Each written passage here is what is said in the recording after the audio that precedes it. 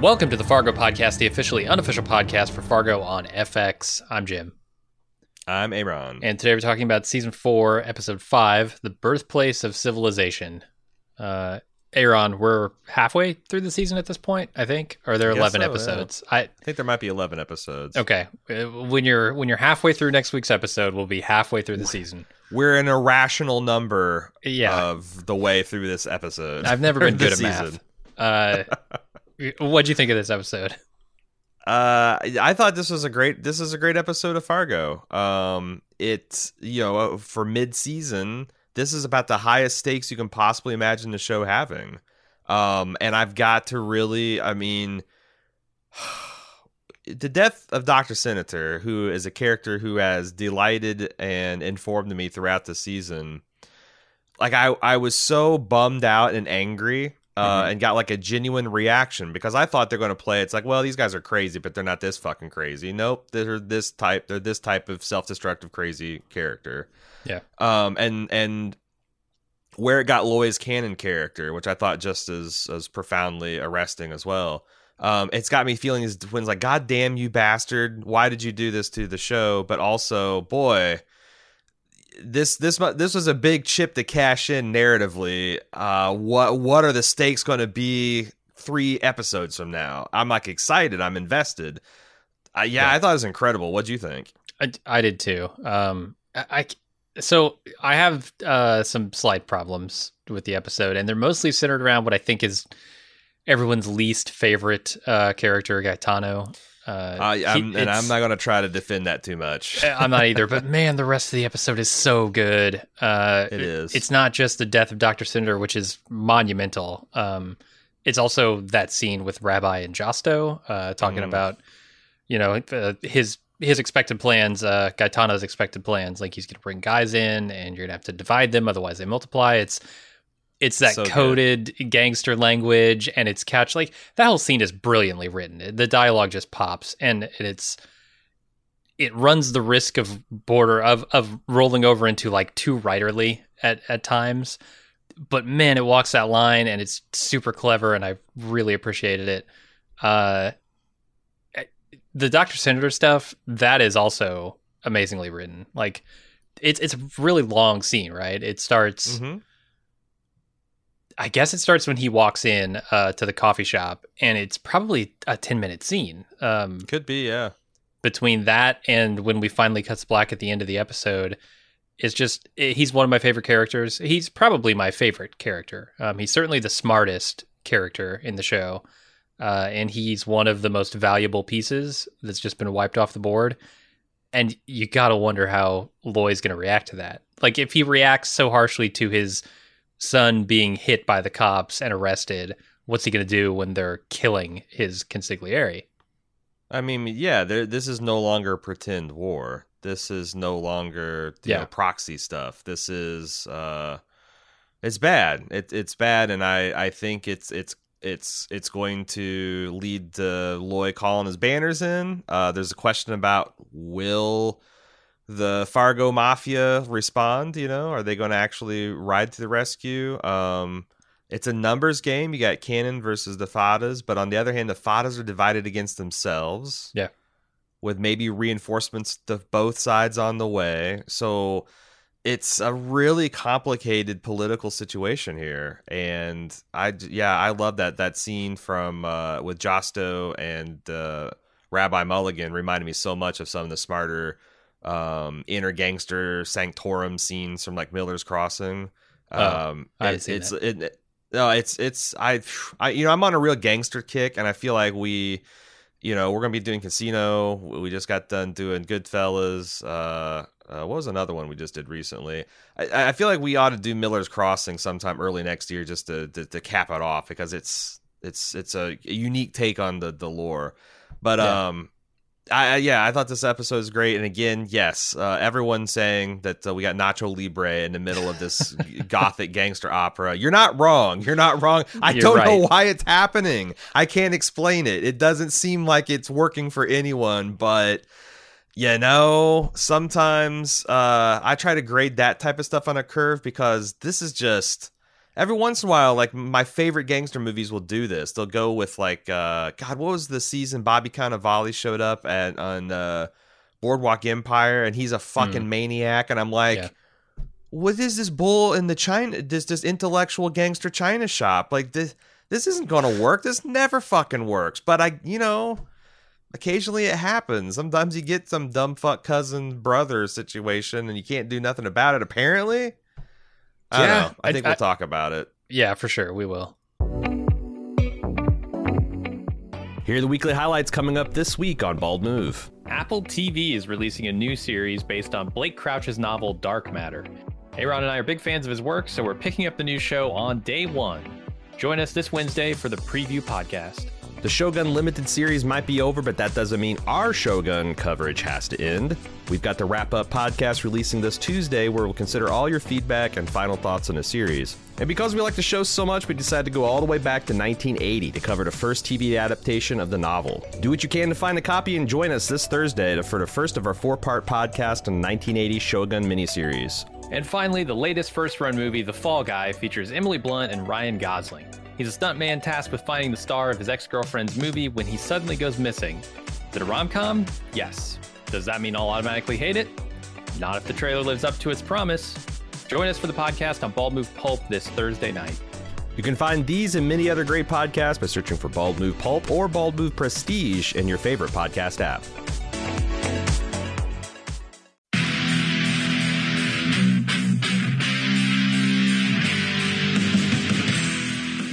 We're getting geared up for the 6th annual Summer Badass Fest. And while we're working on a slate of apex badass films to enjoy, we've got an early action-packed announcement to make. Just like last year, we're kicking off Badass Season with a live movie watch and podcast recording. We've rented out a theater for connoisseurs of action films and Bald Move fans that just want to have a great time. Unlike last year, this year's movie is top secret. Hush hush. No hints, except it's incredibly badass. It stars an absolute icon of the genre. We're willing to bet most of you haven't seen it, and it's going to be an incredible viewing experience with a packed house of bald movers. Those of you who came to last year's screening of Total Recall know what a party it was. And those of you who didn't, now's your chance to experience it. Meet me and Jim, order some custom movie-themed drinks at the theater's full bar, then watch us record the full podcast for the movie. We reserved the venue over twice the size as last year, but seating is still limited. It's happening Friday, June 21st at 7 p.m. in our hometown of Cincinnati. Get full details and buy tickets at baldmove.com/live. Cincinnati's actually a pretty great city to visit, and we've got lots of details for side adventures on our event page as well. The Reds are playing the Boston Red Sox in their fantastic Riverside Stadium. The thrills of Kings Island just minutes away, and I'll be leading a kayak trip down the scenic Little Miami River on Saturday. Again, get full details and get your tickets now on our Badass Fest 6 page at baldmove.com/live.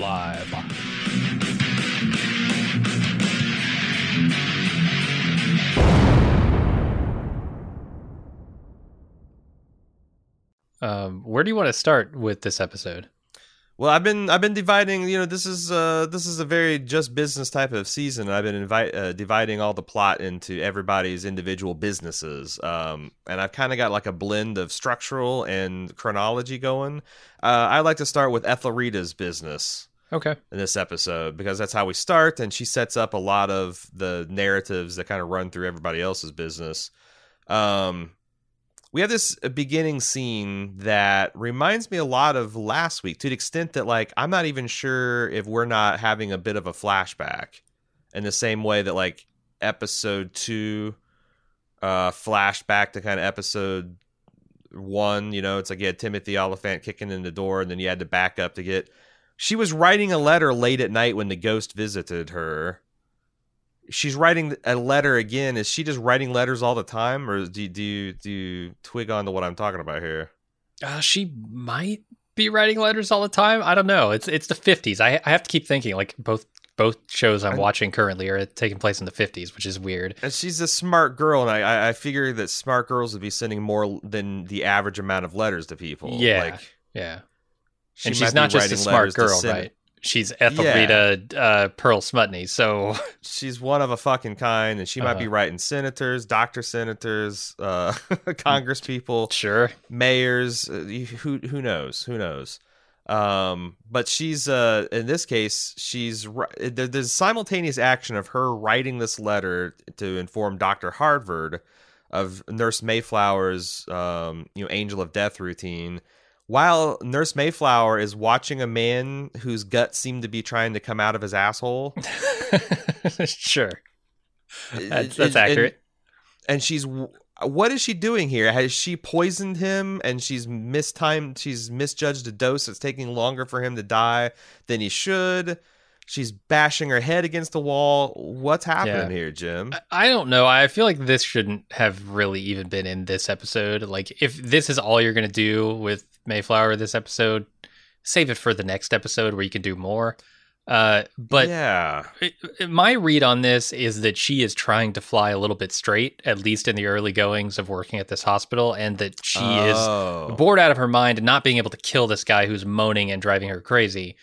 Yeah, he's in obvious pain. Why, it'd be better for everyone if he would just die, right? Right. And maybe she can't do it because no one's asked her to, right? Maybe it's like some, vampire can't come into your house sort of thing. I don't know. Which is also kind of name-checked in this episode. That's interesting because now I'm thinking this scene's an even bigger failure because I didn't get that. I mean, that's useful information to convey to the audience that Nurse Mayflower is having a hard time. She's really white knuckling, not killing people because she's at this new job. And juxtaposing that with Ethelreda writing a letter might be something to where Dr. Harvard gets this letter and is like, well, this is ridiculous. She's not killing people. But it might put her, because I interpret it as, he's, oh my God, my guts, I'm dying. She's poisoned him, right? It could be, yeah. Like I said, that's just my interpretation of it. I find it interesting that Ethelreda is lying about who she is, saying I've worked alongside Miss Mayflower for years and years. So did she say worked or lived? I thought she said worked. I thought she was making it her colleague, but you might be right. But you might be right too, because I was in one of those things where it's I guess I was hearing what I was wanting to hear, or just translating, knowing I guess she's lived there for a few years, maybe she has too, and she's well known around the funeral parlor. Like her father said that's that's one of her character traits. She always visits the people that she loses under her watch, which ominous. But yeah, so her dad busts in and says, hey, it's your birthday tomorrow. She asks him about laudanum, which I thought he did as a dad. He did a remarkable good job of probably freaking on the inside. Why is my daughter asking about laudanum? But not letting just being okay, sure, here's the information. And she volunteers that she saw it at the nurses, and that kind of relaxes him.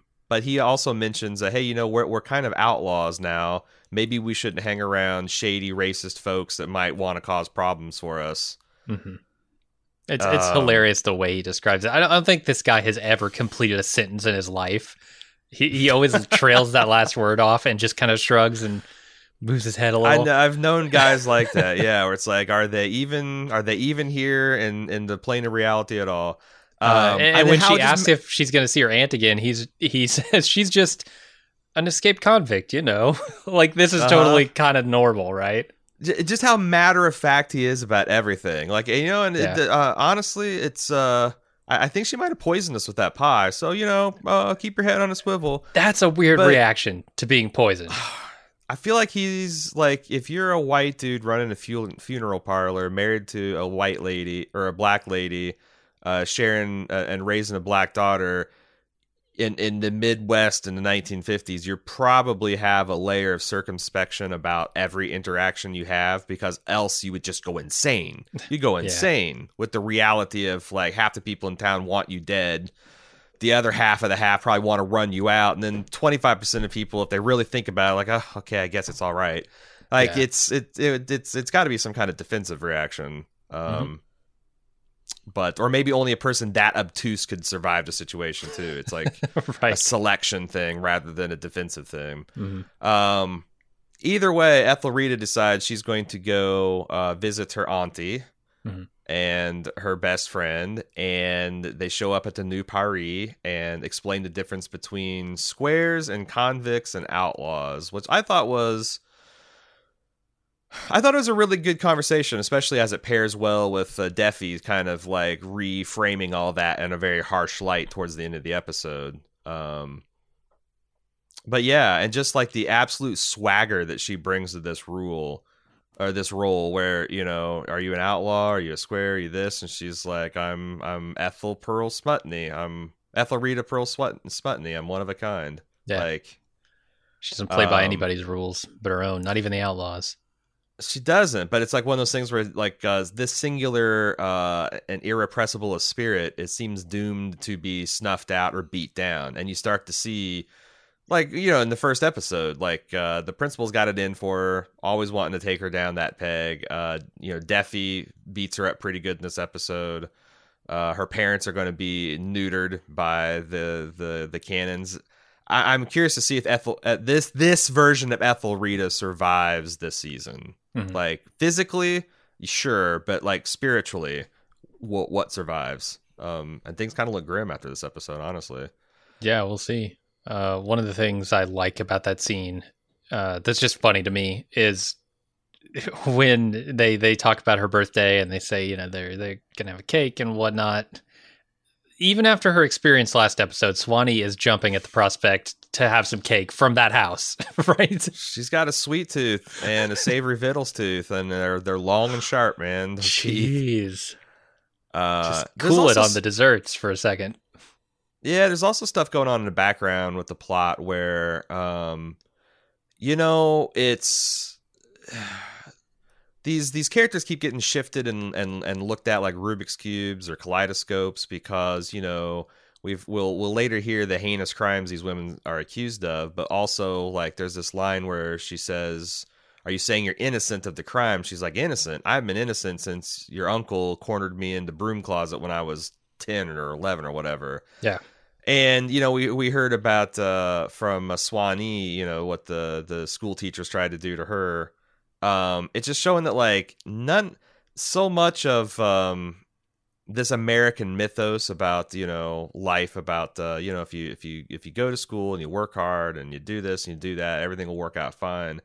Like it just belies that like there are astonishingly few personal choices that we get to make. Like truly just like, oh, you know, in a vacuum, here's what I'll do. Mhm. Everything affects everything. And yeah, it's I thought it's great the way that this is showing that like people kind of get trapped into the lives that they lead and they don't really have any other off ramps onto it, you know, like Yeah. telling these women to just like, hey, stop committing crimes. Like, what does that mean? Like they decided to go off the reservation literally and metaphorically, you know, when they were 13 years old. What are you going to tell them? Yeah. This kind of transitions to canon business. We're going to hook up with Ethelrita later in some U.S. official marshal business, but right now, the other thing that kind of opened the episode was this. I really thought this was a fun. These scenes where they're in this jazzy swinging nightclub and everybody's having a good time. And the music's hot and the conversation is people are dancing, and then the fuzz comes and the party is fucking over. Mhm. As it we always have, is. You can't have cops that bust in a party and still keep the party No. going.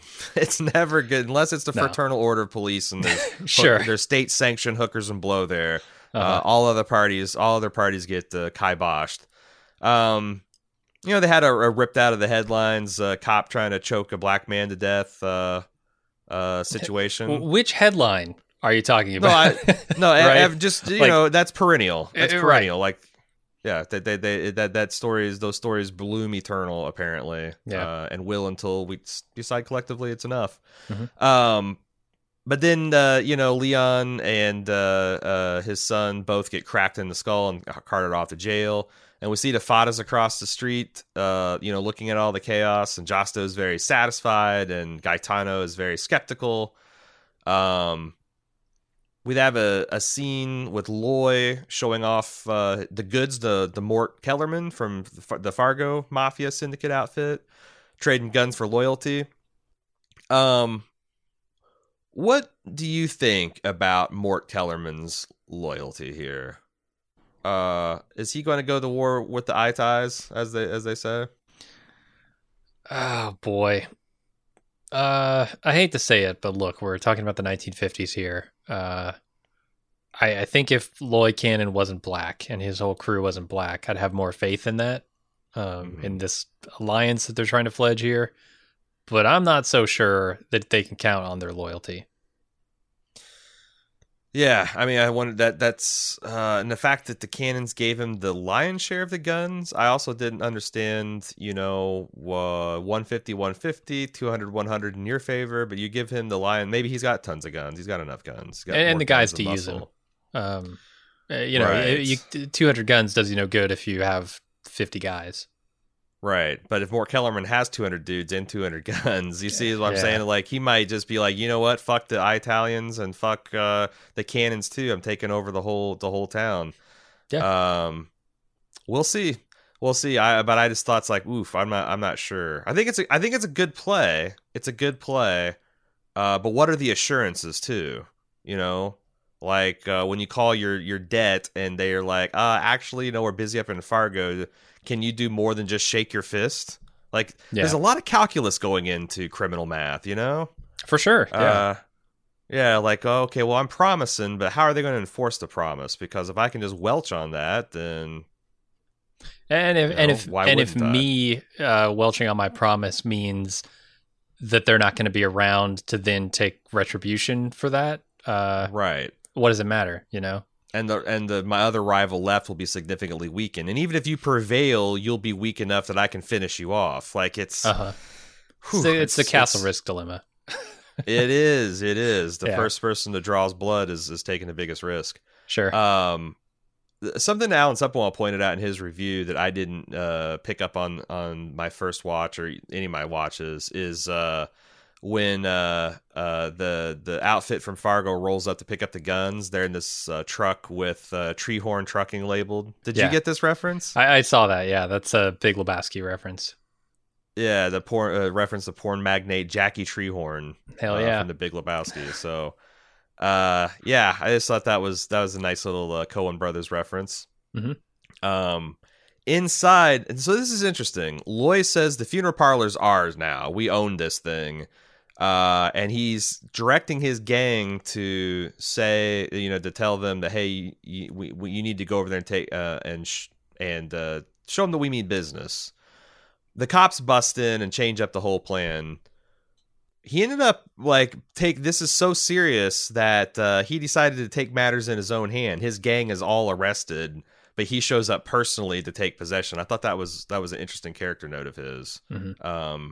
That another person would have chosen to maybe just conclude this business another day when you're back to full strength. But Cannon, what did you pick up on that too? Like, just how I didn't, but is that a positive? Is that a strength or a weakness? That's a good question. It's certainly in line with what he says about I'm willing to do whatever it takes to win. Regardless. But it makes him such a target. I guess he's carting around Zero, but I don't think Gaetano gives a fuck about shooting Zero. No. If he cared, he wouldn't have targeted Loy's son. It's one of those things where it's really hard to tell what's smart and what's not, because it's what can you get away with, I guess. Oh, sure. Yeah. I mean, this episode is all about telling you that there are no rules, right? Like that scene where Loy is sitting at the table with DeBrill and Thurman, and Thurman's talking about, well, I've never done this before. This is my first time getting in bed with gangsters. What are the rules? Well, there are no rules, man. The rules are whatever you can make the rules. And he can't operate within that. Yeah, go and look at the U.S. law code for rules. Oh, no, you just drove off the map, dude. Yeah. There's no... You're in uncharted territory, man. The only thing you have is your wits and your brains. So figure it out. Boy, and he's I hate to tell so you, unequipped Thurman, for that. You're going to be leaning awful hard on DeBrill for both of those things, unfortunately. Absolutely. But we get a big dump about Otis's backstory here, Wef's backstory, Detective Wef, his role, because this doesn't explain the OCD. The OCD is just something you're more or less born with, but it explains why it's wildly out of control. Because he was a minesweeper selected precisely because he had this kind of rigid way of thinking and this systematic way of doing things that would allow him to do a pattern and never deviate, to where another soldier might get distracted by boredom or fatigue or tedium. He just remained locked in. But as Chris Rock explains, something went wrong with the colonel and him lying down in the field and looking at clouds, and there's a dispute about this. We'll catch back up to this in a minute. I thought it was a great scene, but importantly, it was a really excellent use of Chris Rock. I think that the show continues to really dial in what about Chris Rock can be menacing, because in this one he's channeling that kind of like every once in a while he shifts into this like really cruel bully gear, like on stage when he's really got a bit between his teeth and he's really worrying it, or he's really laying into somebody or dealing with a heckler.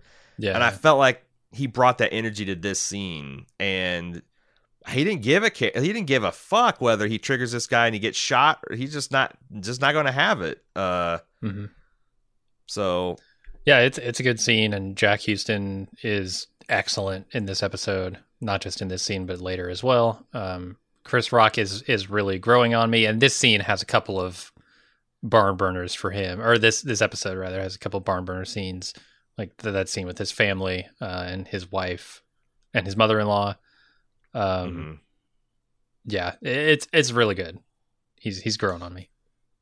In fact, I just want to roll from that right in, because the next scene in the canon line of business is his putting down of a domestic insurrection with his wife and his mother-in-law. The chickens have come home to roost. He's made these moves. He's put their sons at risk continually and in an escalating manner, and she, as a mother, has fucking had enough. And then Loy kind of puts them both back on their heels. This is another, like I said, great scene where he turns this corner and engages this kind of cruel, ferocious gear. What do you think? The particulars of it aren't really anything I haven't seen before. Like, calling out, oh, you're living high on the hog off of what I provide. Like, that's been in 100 different things before. Sure. It's a pretty efficient way though to allow Chris Rock to stretch, because like I don't know, I mean, somewhere along the way she did choose this, right? And I don't know, it's hard to say like you consciously choose this life, but you end up in this life and there isn't really a way out. Like what's Loy gonna do even if he wanted out? Just I guess he could roll up shop and just... You could absolutely go legit, but that's a process. He's trying, it's hard to right? do in the middle of a fucking gang war. Yeah, absolutely. You gotta. This is Michael Corleone's problem, man. All you want to do is go legit, but he could never get out of the fighting the battles he needed to do to get out of that. Same thing happened to Walter White. That's what I mean. It's been done many times before, but it's effective. And Chris Rock. Yeah, and it's a permanent loss, because like, you can absolutely cow your woman as a man with, physically intimidating. You're bigger, stronger. You can physically bully them, especially if you have emotional and financial leverage over. They're dependent on you for the nice things and the food over there. You can do that, but the cost is they're never going to look at you the same when you pull this shit.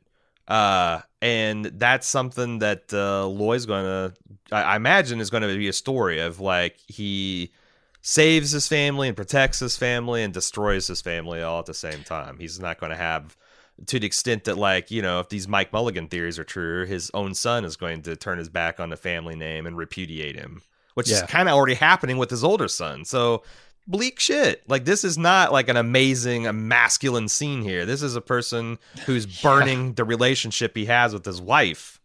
And his family. There are like two families here, right? There's his crime family and there's his family. And I think the show is playing with that a little bit. Like, if if the attack on his kid isn't enough to push this into total war, well then the attack on his other family, Dr. Senator, is going to be the thing that does it, I think. which we'll talk about that. But they're, contrasting, or they're comparing these two quote unquote families that he has and how far he's willing to go for each of them and how he treats each of them. And I don't know. We'll see how he deals with Leon. I think that'll be important. Yeah.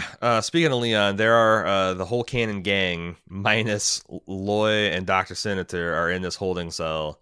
And Leon's trying to defend himself from these accusations. You can tell he's guilty because he's pacing back and forth, wearing grooves, as they say. And, he's saying, like, I did everything I could. I went try to hustle him at the back door. I fought against an insurmountable number of police. And the guys came back with, like, you fucked up before you even got to that situation. Yeah. You were going to be fucked up because you took him there. Like, you went to this illegal thing. He's underage. There's all this hooch. There's all these prostitutes. There's drugs. Hilarious when he says, the place is full of booze and syphilis. And then they do a cutaway. I don't know the guy's name, the guy with the weird eye. They do a cutaway to him and he just kind of like nods like, yep, syphilis. Hilarious. And then Leon realizing, like, oh God, I'm fucked. I had one. You had the one job, Leon, and you messed it up. I thought that was pretty good. And then you see the cops arranging a private meeting with the Fadas, and Josto comes in here and he delivers this epic speech, which he thinks is going to single-handedly end the war. And there's a lot of really great stuff in here. Like, why America loves a crime story? Because America is a crime story.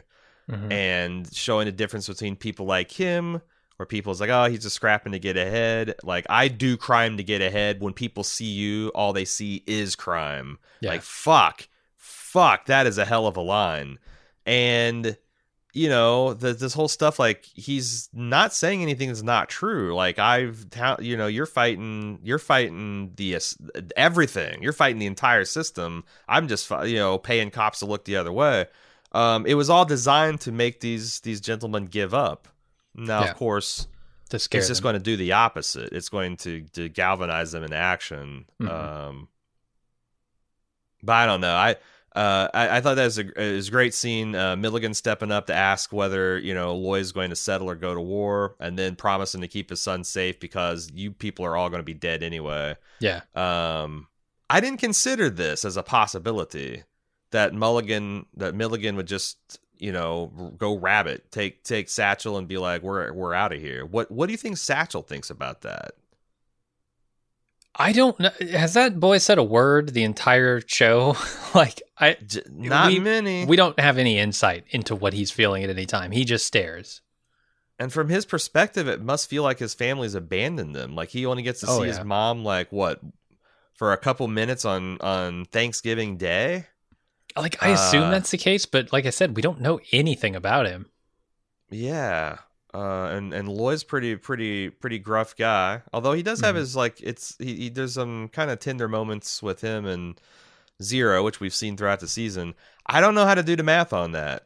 And it might be the right call if all you care about is protecting this innocent child. Like, I do think that it's 50-50 about who ends up on top. Like, I was trying to think of, like, it's impossible to state the situation because I don't know, like, what reinforcement Josto can expect from the official side of the family. I don't know what Gaetano can bring from the old world. I don't know what Mort's going to do up in Fargo. I don't really know how big Cannon's organization is. Like, and the fact that it's not going to be a united Fada front, right? It's going to be a divided Fada front. That's just and you got the police and the marshal situation. I honestly don't know how to score this fight. Everything being equal, I guess I'd go on Cannon because I think he's smarter at the top. But shit, that's a lot of variables, man. Yeah, and I think it seems like the Italians just have more guys. The Fadas are better connected. Although that Casey Mafia, or sorry, not Casey Mafia, the Fargo Mafia, seems like it could bring a lot of firepower. So maybe he's got all the guys he needs. They're hinting with this us versus them mentality, the idea that, like, maybe Cannon, Loy's gang is not big, but, like, the neighborhoods behind it, like, how, like, you how many cousins and brothers and uncles if you say, hey, it's us versus these guys, and they're muscling in, they're killing us, and they're trying to run us off, and you rely on us for your card games, and rely on us for your Thanksgiving turkeys at Thanksgiving, and like they start calling in favors, and like suddenly they got a whole bunch more people. I don't know. It's just something they talked about in terms of like how they view the police, but I think it would be pretty easy to get people viewing it that way in terms of organized crime. If you had your team and their team, I wonder if they're going to go in that direction. We'll see. So, next bit of business is the Smutneys are preparing for Ethelrita's birthday, and Loy Cannon shows up to collect the mortuary business. And this is a much less violent version of the scene from Pulp Fiction where Jules explains, my name's Pitt, and you're not talking your way out of it. Like, these people's lives are already over, and they have to go through the 5 stages of grief about it. But from Nick's, they're already dead people. They're just walking around because they can help him out right now. And watching them all come to grips with that, especially Thurman, I thought was really fucking powerful. Yeah. And they're doing some thematic stuff about the wielding of power here, between this scene and the one with Defi and Ethelrita later, where she's threatened with expulsion if she doesn't give up the place that Zelmair is hiding. And they're both, like, I love the structure of this. I love how they bring together both of these powerful forces bearing down on Zelmair and Swanee by the end of this episode. And the orchestration, it's really tight. And I've seen it done other places, but this is good.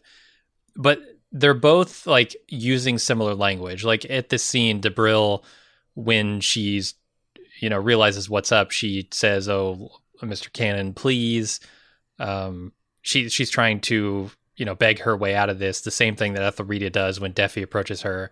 And they're both being put to a choice. Give up your sister or aunt, depending on who you are, or your life is going to be ruined, right? And they both make the same choice. And I think, I'm not sure exactly what they're trying to say about these people, but they're definitely comparing the two and saying that they would rather preserve themselves than, protect their sister or aunt. Or is it like it's just showing that like both of them might think they're kind of got a little bit of outlaw in them, or at least a little bit of that twinkle in the eye, but like when the chips are down, they're squares. They're definitely squares. I think that's another thing they're trying to say. Could absolutely be, and they're giving up that outlaw. Yeah, and they're just showing the connection, because they've also been talking about the connection that like Ethelrita shares with her mom. But we don't see it, right? And I don't think each other see it. But I don't know. Like but what are they doing with that? Because I don't know that that's satisfying. That like this independent, spirited character gets relegated to a square. But I don't know. It's like you tell the truth to power, but a lot of times power's still going to prevail. It's laudable to do it, but holy shit! It's not a trump card that just works all the time. No, and that is absolutely what they're getting at. Like the power there is what matters. Like you can beg, you can try and be the outlaw, but eventually the power, whether it's Loy Cannon with his underworld power or Defi with his legal power, absolutely is going to come down, and it's going to do what it wants, and it's going to bend you to its will, and that is an intimidating and scary thing. And they're defending bad people. Like I don't think Zelmair and Swanee are very good people, but also they're being manipulated into cooperation by the power that these people are wielding. Yeah. I also thought this was another good scene for Chris Rock, and I thought this one uses a lot more of just his naked comedic energy, just put to different, because this scene and the other scene where he was like bullying his wife, I got a lot of the there's this particular one of his old comic series where he's talking about how daddies don't get any respect. Like nobody's like, hey dad, thanks for the lights being on. I don't have to squint to see because the lights are on. And I really appreciate that food was on the table. Like there's a lot of that kind of energy when he's talking about like, oh, we're past please. We're at the whatever you want, boss. Just don't kill me. Right. we're at that phase. Like that's like really funny, but also he's going to kill these people. He's talking about painting the kitchen with their blood and waiting for their daughter to show up. This is Butcher from The Boys, which we talked about how effective it was a couple weeks ago. And Chris Rock is doing it, man. So then Leon tries to explain himself to his boss, and that didn't work too well. It's funny that I feel like there's a lot of tension being built up with this confrontation being so much made of it, and yet it is delayed. Yeah. Because like some of this, like if Loy wants to, he could put Dr. Senator's death on Leon, right? Like, hey, if you'd have played your job as babysitting my son and took it even halfway serious, you wouldn't have gotten shot up. We wouldn't be in this situation. You wouldn't have had my son pinched and I had to distract myself and have Dr. Senator run around doing all this shit, getting you boys out of... Like, I feel like all this anger and grief might just get poured out on poor Leon here. You might not be wrong. Yeah, that's something I hadn't thought of.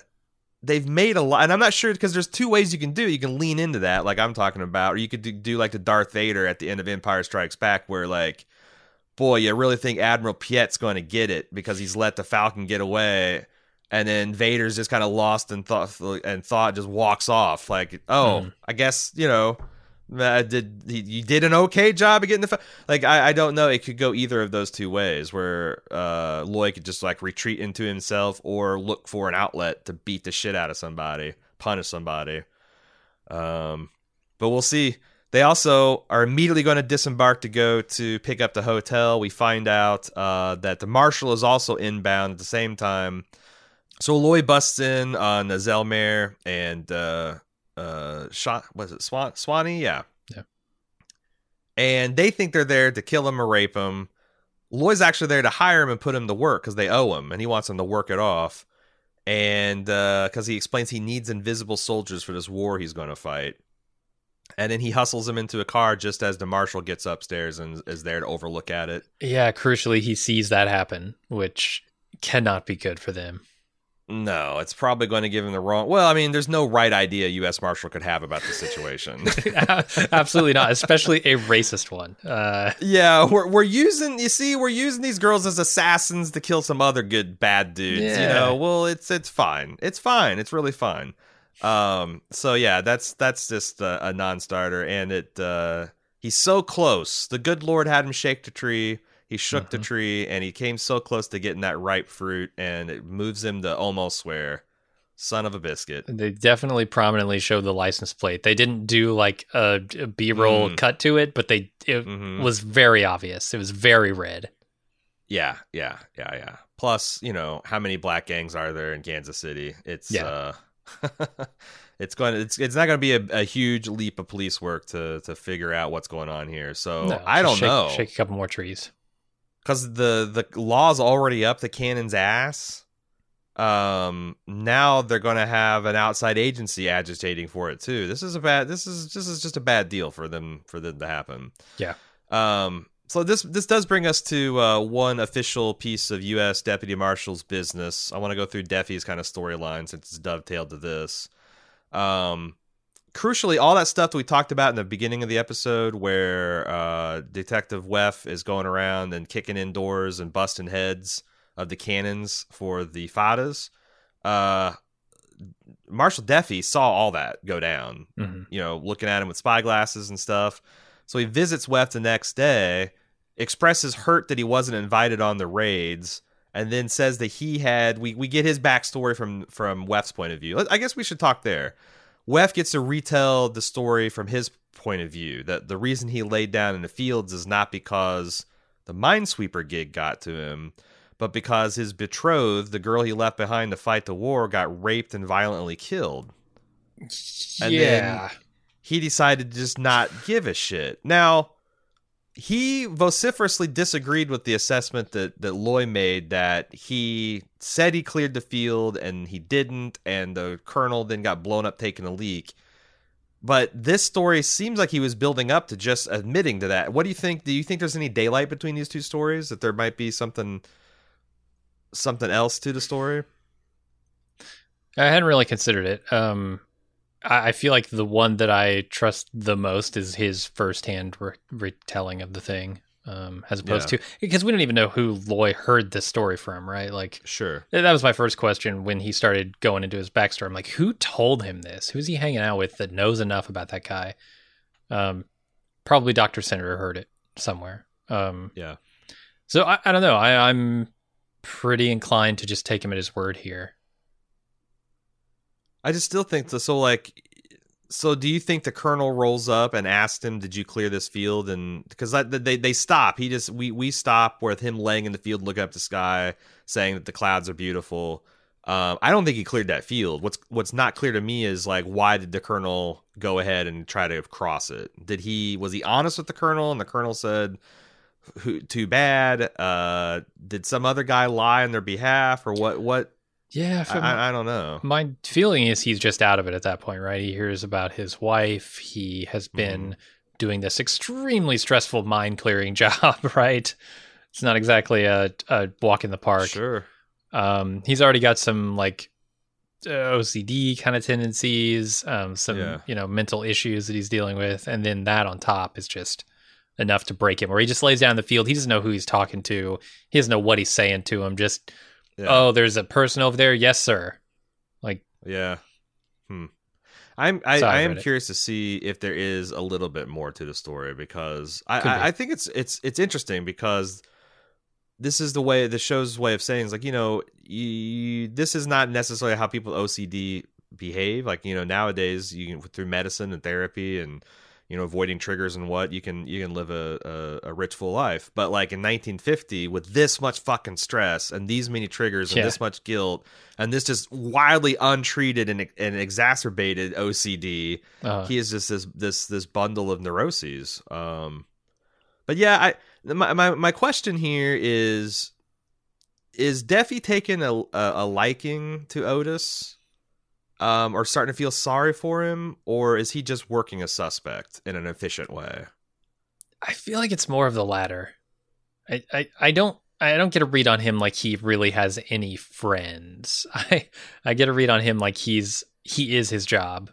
I feel like the guy's story is like, like from Defi's perspective, hey, this guy's trying to serve his country. And he gets done dirty in the worst possible way. He's got he's got all these kind of neuroses and twitches, and like now I understand it. Like I could see him trying to redeem him, as his role of Elder of the 77th Scroll or whatever the fuck it is. I could see him like trying to redeem this guy or recruit him, even, frankly. Yeah, which is the same thing, I guess, to an evangelical sect. Yeah. But on the other hand, this is also the most efficient way to work a suspect. You gain their trust, you build them up, you make them think you're friends, you form an emotional connection, and you use that mutual respect to get them to tell you the things you need. So I don't know. And I mean, I don't know. Jack Husted in this scene is pretty amazing. Maybe outshined by Timothy Oliphant with just a single look. Because there's that thing when he's just like sort of innocently asking, like, oh, well, if you don't mind, what did her in? What'd she die of? And then he tells this horrible story, and they cut over to Timothy Oliphant, who was not expecting that answer, and he just raises his eyebrows, and it cracked me up. It's that dark humor that Fargo does so well. I love that moment, and then there are a couple of other moments with Timothy Oliphant where you're just like, man, he's so good. He's so good at what he does. And I don't know that I've ever seen him play a character this bad, which is nice. Yeah. Like just nakedly and evil. I think he played a villain in like a Die Hard, and there's a couple others where he's played anti-heroes. But this guy is... So I always confuse him and Josh Duhamel, who is in Transformers. He's not in Die Hard, right? I can't remember which I one don't is in think which. so. No, I don't think so. He is in Transformers. I know who you're talking about. Do you think there's going to be anything about this private ceramic collection he's got? These Alpine Shepherd's boys that he's got in strict formation? I don't know. The Hummels? Is that going to be one of those represents each minesweeper that got blown up in World War II that he knew? Yeah, could be. I took it just as like a trinket that his fiance collected, but and he's got all in rigid order. Yeah, it's a memory of her. So anyway, the marshal's going to go shake the tree for the good Lord. Just go shake the suspect tree, and he continues to do so. He meets up with Ethelrita towards the end of the episode where she gets called into the principal's office, and everyone's haranguing her about being this damn colored girl who's brought the wrath of the U.S. Marshals. Like, there's what have you been up to? What kind of terrible stuff have you been doing? And U.S. Marshal takes attack of you think your aunt is one thing, but she's the type of person who will kill a man and his pregnant wife to steal $10 from him, not even $10. And her partner will kill a respected banker and Little League coach in this inept prosecution of crime. I think this is effective, except for, in my mind, I'm screaming, well, he could just be making this shit up. You know, like, sure. Like I'm not saying that like Zalmare and Swanee are good people, like you said, but like, you know, are they this bad and wanton criminal? I mean, maybe they are, but like, you know, cops can lie to you, man. I think it would benefit the show. It would be important to let the audience know that that's what's happening if he is lying. I think you need to give us some indication that he's just applying pressure to her not telling the truth, because as of now I'm taking it at face value. He's in a position to know, have particular history on them, so yeah, right, yeah. But then he goes, I think he's getting some work done, and then you know, he goes a little bit too far with his marks about her being civilized, and she schools him on where civilization actually came from and our mutual shared branches of the family tree. And so I think it's amazing because they set this up as a literal carrot and stick situation. Mm-hmm. He offers her the literal carrots from his pocket, and now once his silver tongue doesn't get what he wants, and what's interesting is like this factual information, like she is literally ridiculous to this man. Mm-hmm. Like she's talking stuff that's blasphemy. He doesn't probably care that much about science and doesn't think all that much about evolution as a Christian in the 1950s. Mm-hmm. And here's this person from an inferior race telling him that they're the same and with a smirk on their face, acting like she's got some kind of leverage. And he just destroys it and he's like, okay, here's the deal. You either tell me what I want now or you're getting expelled. Yeah. I'm going to ruin one of your lives. You pick. Jesus Christ. What a fucking dilemma. And Ethelrita folds like a cheap suit because what else? Yeah, what is she gonna do? Yeah, no, it's a tough decision. Do you defend the outlaw or do you throw away your future prospects? Right, that she's been working so hard on. I feel like that's a lesson all bright kids have to learn. That like, yeah, we all say it's good to speak truth to power, but also you got to pick your battles because power wins 90% of the time. So you got to make sure it's worth dying or ruining your life for, because you know, just lip off to everybody. You become Gaetano, I guess. But yeah, I'm actually surprised that they haven't done the Deafy routine. I thought that was going to be an ongoing bit of like, you know, she was going to try to tell him something that he wasn't trying to hear, and he's going to be part. But they've kind of abandoned that, haven't they? Yeah, it was in that one episode, and I haven't seen it since. Yeah, I thought he, with his showdown between Gaetano and Calamita, I thought that would come back around. Maybe they're saving it, but they also might have just abandoned it as like, well, that's annoying. Like, oh, and they didn't abandon Gaetano's Jack Black routine. We'll see. Yeah, or like maybe you know, Timothy the Elephant comes across more when he's just verbally brawling with people. Like he's a smart guy. He's articulate. Let him do that. Like let him run. Yeah. I don't know, but I thought it was weird that they didn't do it. Sure. Well, that'll round us into the fodder business, which has the big bombs of the evening. Yeah. Up front, a great little scene, as you've already said, where Rabbi Milligan. I don't know why I'm trying to give him a mulligan. I'm gonna take Give a me mulligan on that that name. Yeah. Come back for it, Milligan. Rabbi Milligan and Josto are talking about the art of war, essentially, and mathematics and the English language. You just saw a brief skirmish with me seconds ago. It's a great scene. It just contrasts how smart Rabbi Milligan is with how dumb Josto is.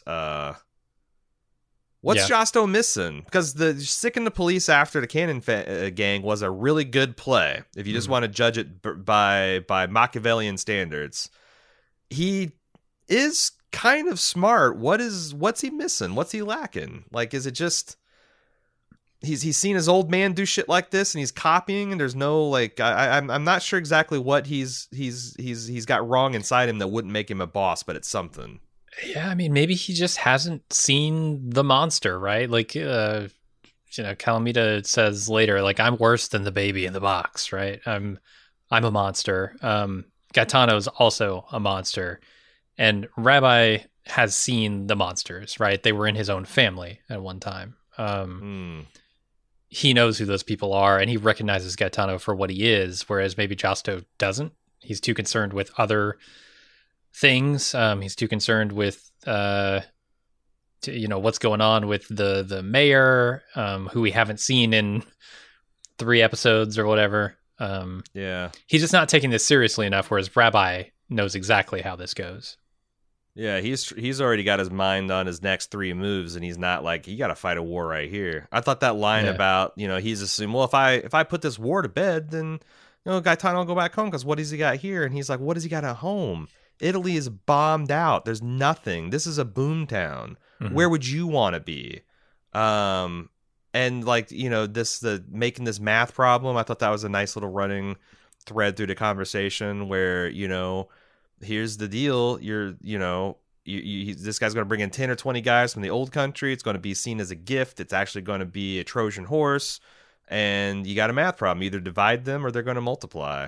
Yeah, what a fucking speech! It's so well written, so well written. This dialogue just pops. It's remarkable to me that some of the best scenes in Fargo can be these quiet, like just having a conversation scenes, and it kind of puts it head and shoulders above so many shows on television. Because it's not just that they're doing this math analogy, right? You got to divide or they multiply, right?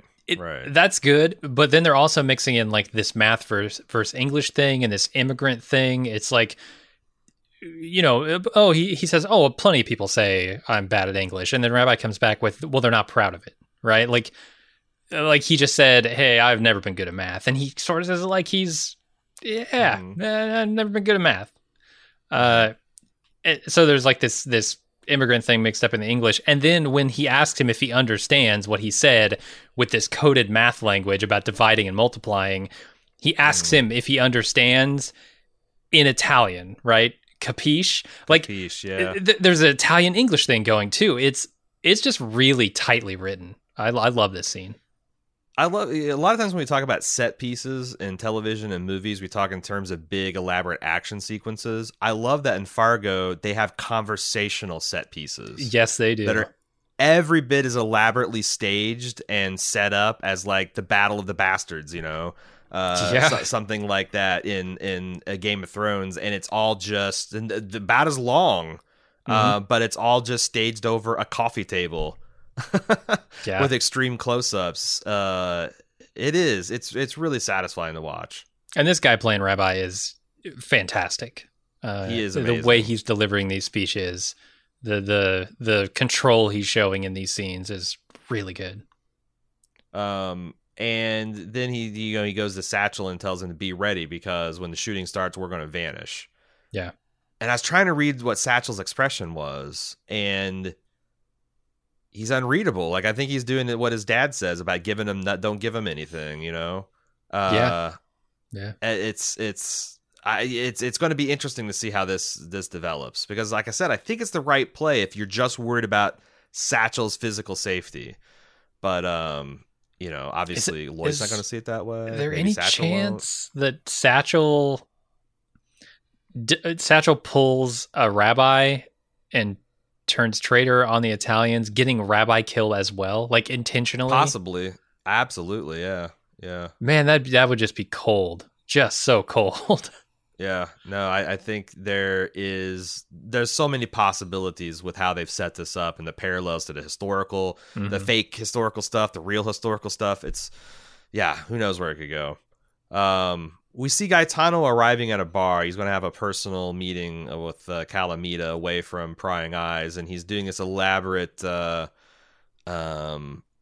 gun dance, which is funny because I also, within the 24 hours of seeing this episode, I went back to watch Leon the Professional because it's a movie we're doing a podcast for, and it's such a homage to Gary Oldman's character, which is also like and kind of Boondock Saints a few years later played with this role with I can't remember this guy's name, Lighthouse Man, Farter McGee. Willem Dafoe, old gnarly walrus dick Dafoe. Yep. That's so yeah. Willem Dafoe, his character in the investigator in the Boondock Saints had this kind of like same over the top. And here's the thing. I just have a real hard time dealing with this type of character. I believe they exist. Like if you have this outlaw institution and every once in a while they have a fail son. They have like a Joffrey, or they have a Gaetano, or they have whatever the hell Bobby Cannavale was playing in season 3 of Boardwalk Empire. Just these loose cannons. Mm-hmm. What can you do about them? They're the boss's son or whatever. They just annoy the piss out of me because it's like you think of the mafia as like this institution that's like the serious thing, right? And like every once in a while you realize that it is literally La Familia. It's just a family. Yeah. And it brings them down to earth and like it defangs them in some way. It's like, well, this is their weakness, They can't take care of any kind of like internal threat. Yeah. And but it's just so frustrating because you know as soon as this character shows up, you know how it's going to end. They're not going to learn anything. They're not going to have a character arc. They're just there to persecute the smart people in the show and handicap them. And it's intensely frustrating to watch. And when it's this cartoonishly played, where like you can't even take him seriously, like he's not even that scary. Like, has he been pulling this shit since he's 6 years old? Like. Man, I don't know. So I watched this first time through, and I'm like getting, kind of wrapped up in this gun dance he's doing with the operatic music playing in the back, and then he slips on this ice, and I kind of chuckle, and the kids laughing hysterically. The second time I watched this, I was that kid laughing hysterically, and it's absolutely funnier the second time. This is high comedy to me that they're gonna spend a minute and a half building this slip and fall scene. It's just like the fart scene in the first episode. This season of Fargo, yes. They're willing to go as far as they can possibly go with these jokes. And I'm cool with that. I thought that was hilarious. But I'm with you that Gaetano is kind of a ridiculous character. And I don't know if I'm supposed to be scared of him or laughing at him. And this scene doesn't help me with that, although I will say like he becomes a little bit more scary in his loose cannon way when he actually is off killing people as opposed to whatever he's been doing for the rest of the season. This scene maybe should have happened earlier. Yeah. But the thing is, it's still like, is it scary? Because like he's just he's scary the way a pit bull, a rabid pit bull that's like off its rocker is scary. Like not like he's not Dr. Senator scary. Like, hey, I got a solution for this. Put it down. Just put it down. It's on a chain. It's over here right now. Put it down. Well, that's the third person who's been put to a choice about their own fate or their family's fate, right? In this episode, Josto. The rabbi has told him straight up, here's what you need to do. You need to divide before they multiply. Josto's not willing to do that yet. We'll see how far he has to take it before he is. But the other two were, right? Ethelrita and Debril both turned over their sister. He's going to have to make that choice eventually. Otherwise, it seems already too late, actually, with the death of Dr. Senator. Oh, yeah. Yeah. I think that, but then you got this scene where, like, I think this is kind of a nice set piece if I respected Gaetano's intellectual ability at all. Yeah. But like Calamida's trying to like, lay this case of, hey, we got to take a real move here. We got to do this. We got to do that. And then Gaetano just fixates on this coffee, gives us like I said, it's got the makings of a good speech where it's like, you're Americans with your lady Jesus and everybody wanting to be president. And, our Jesus had to tear himself off the cross to kill all Jerusalem. Bang, bang. But it's just like, what the hell, man? This guy, if he outfights the Jostos and the Cannons, and he well might, is going to be bagged by the law in like 2 weeks after because of his body count. And he's like, he doesn't even have Chris and Snoop, someone smart working for him. He's just going to be destroyed. He's going to be rolled up by fucking an outfit out of Fargo, and all he can do is destroy. Dr. Senator's summation that he's just a little boy making messes. The only thing he got wrong is he's not going to be the one that has to clean it up because his brains get blown out at the end of this episode. Mm-hmm. But like I said, I don't know. And then Calamita is like thinking like, what is he thinking in this scene and the scene after he kills Dr. Senator? Like, he's got this inscrutable look on his face, but it's like, you hitched your wagon to this guy. Like, when the crazy guy came to town, you're like, hey, you know what? I want crazy. And there is a lesson to be learned there, but I feel like this is Calamita's move, and we don't have enough. Like he's making a move here. We don't have enough information about Calamita's motivations. I think they should have.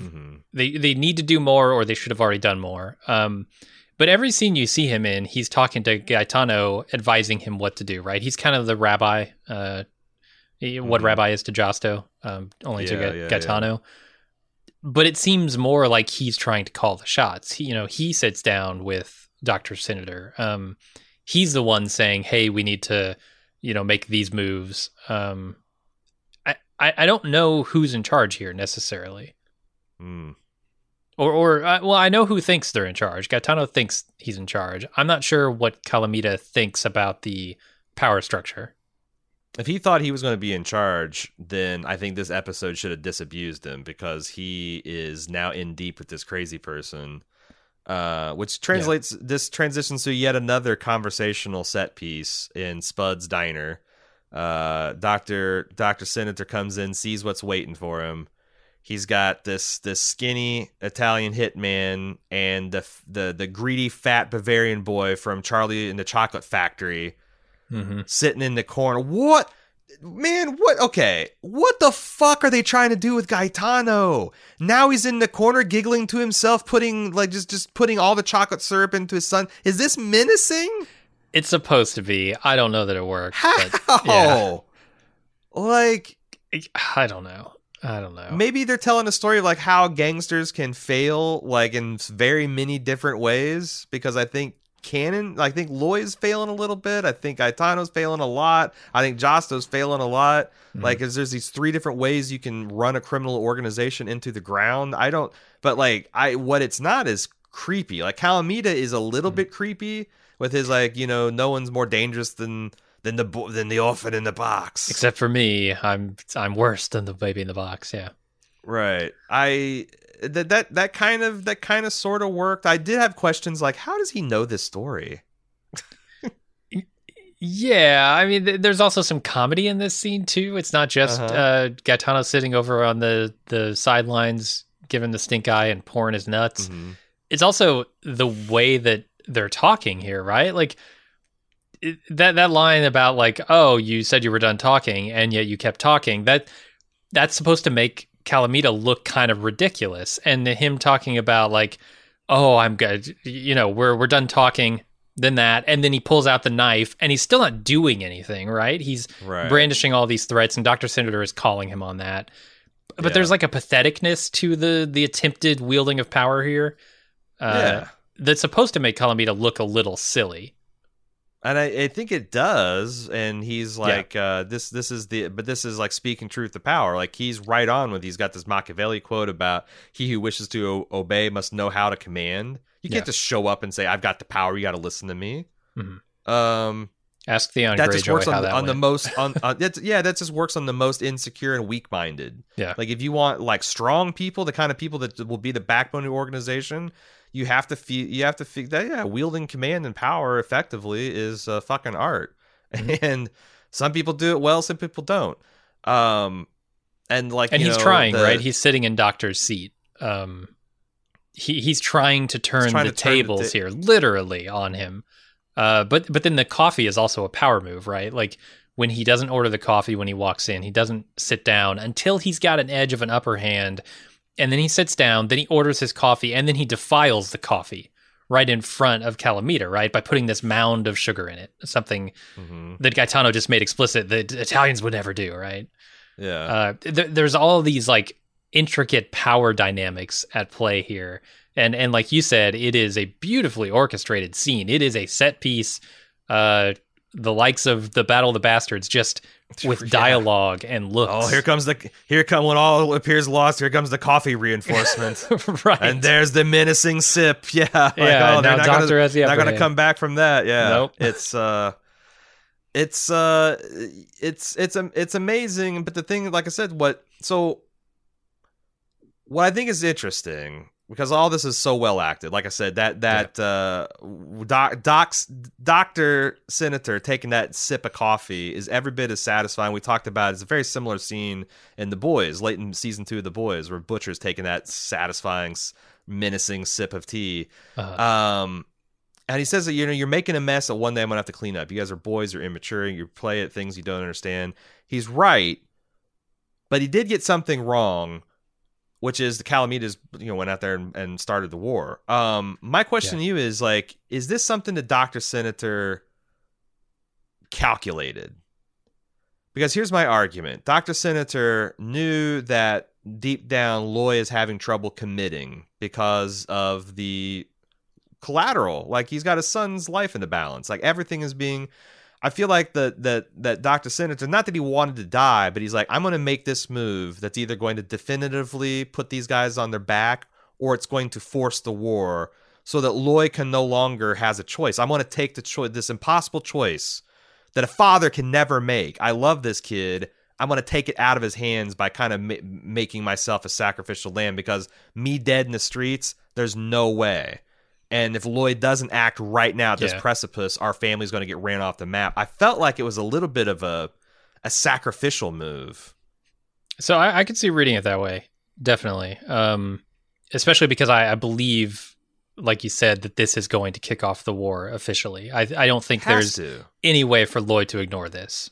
If he does, then the Fat has just owned them. They're just a child organization at this point. There's no way you can't let this because, like I said, this is his other family, right? It's a step too far.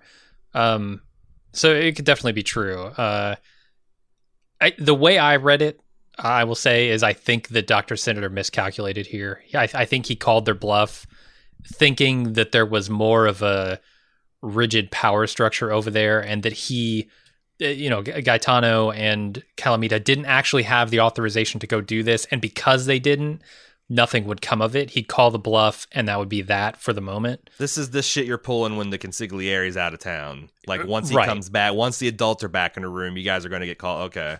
I can see that too. Yeah, or he's... Because he's taking the temperature at the beginning of this episode. He is not... he's standing there trying to get a read on how serious this is and where this is coming from. And I think by the end of it, he has that read. It's wrong. Right? He read the room wrong. But either way, this is the thing that kicks off the war.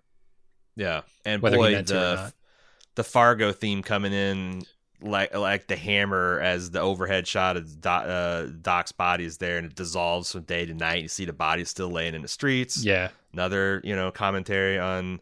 I'm not sure if that's supposed to be in the morning or in the evening. Like, if he's been there literally the fact that the cops are just not getting there, I feel like implies that this was like late afternoon rather than morning. Oh, good point. I for some reason I thought it was early morning before the shop opened, but you're right. It can't be. I always thought but it could, because we've seen instances where they've left black bodies out, just out of disrespect. Like I said, the cops just showing up when they get there. I mean, like I said, that's a hell of a flex, but it's also Kansas City 1950s. Either way, Loy shows up late at night, and he is just the grief he's feeling. And like, there's this look in his face, like this resignation of like, why didn't these people believe me? Like, I'm going to have, I didn't want to murder everyone, but now I have to murder everyone. And it might get like, he's like, I feel like all that's processing. Like, not only am I losing a father figure here, but I'm now have to commit to an action that I thought we could talk our way out of. I thought we could do this. Like, is this, and like, maybe he's even thinking like stuff his wife was saying, like, was the fucking cattle yard, was the stockyard worth it? Like what his son said, more power, more safety. You can't have both mores, you know, like these things, like, it's like I said, Chris Rock, you know, is playing really, really bereft and haunted here. And I thought it worked really well. I gotta imagine his family has to go into lockdown now, right? Like, it's going to be extremely dangerous for both sides on the streets at the moment. So yeah, his wife, his kids are probably all going to have to go into lockdown. Yeah, no, it's going to be like in the scene from Godfathers when they go to the mattresses, and now like the Godfathers, it just felt like a home, you know, rich guy's mansion. Now it's like a fortress. There's chains, 6 guys out front, dudes with shotguns, and it's we're now officially to the mattresses for sure. And if people haven't, and it's going to be really interesting to see the different, soldier versus soldier. You know, Loy's got this invisible commando unit that he's recruited. Are they going to stay loyal because they're outlaws, but now they got a boss? How's that going to work? So many shifting alliances, and like I said, this a lot of these characters feel very kaleidoscope. That, you know, you find stuff out about them that changes how you view about them, and then that changes how they view the world, and it's just really interesting stuff. And you know, Nurse Mayflower, I thought is really interesting to take her just off the board this episode. Yeah, don't know where those are going to intersect. Surface. Yeah, I wonder when she's going to surface back. We'll have to see.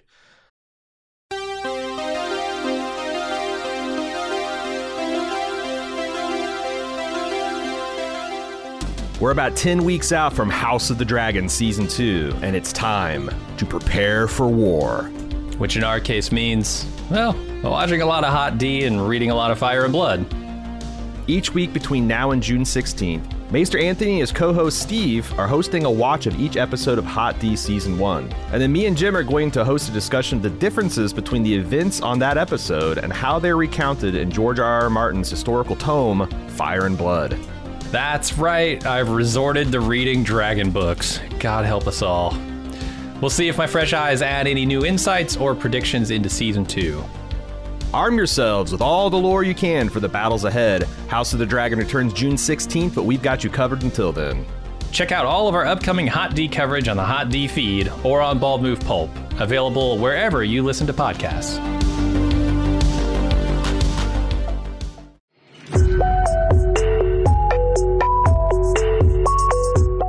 Hey, it's time for another season of Why is Mr. Feeney a Car? The premise is simple. A Gen Xer and a millennial watch old 80s action TV to see what still works and what doesn't. In previous seasons, we've done podcasts for Knight Rider, Airwolf, MacGyver, A-Team, and more. However, this year we're doing a very special season of Feeney. We're going back and reviewing the very special episodes of 80s and 90s sitcoms. Come cringe along with us as Hollywood tries to warn our families of the dangers of underage smoking, drug abuse, alcoholism, eating disorders, and much more. We start out with the episode of Boy Meets World where a high school kid gets sucked into a cult. Worlds collide as the Mr. Feeney finally makes an appearance on Why is Mr. Feeney a Car? Join me and my buddy Jay each week for episodes full of nostalgia and secondhand embarrassment. And don't worry, if very special isn't your speed, we've also got some all-time classic Knight Rider episodes to close the season with. Find Why is Mr. Feeney a Car? Each Wednesday on Bald Move Pulp, starting April 3rd.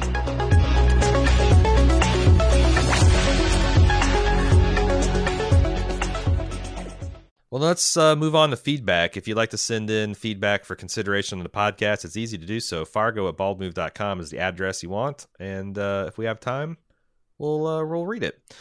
Christopher says, love your show, and I think season 2 of Fargo is one of the most underrated TV seasons of all time. I mean, yeah, it's like people, I guess, hate on season 3 of Fargo, which I really liked. Everyone's got their favorites, and I certainly think season 2 is excellent. I got my problems with the UFO stuff, but it's the Gerhardt's one, right?